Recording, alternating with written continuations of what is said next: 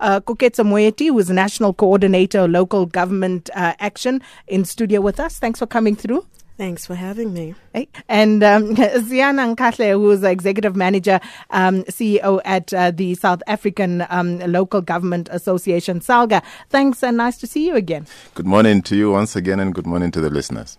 So let's start at the beginning. Seana, let's start with you. Municipalities, what purpose do they serve? Why exactly were they set up? Good morning once again.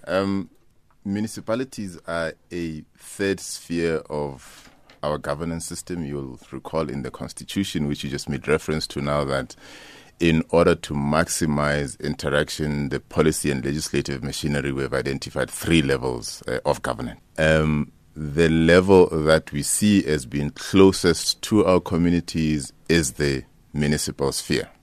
Municipalities are tasked to provide certain basic services such as water, sanitation, electricity, and a couple of others.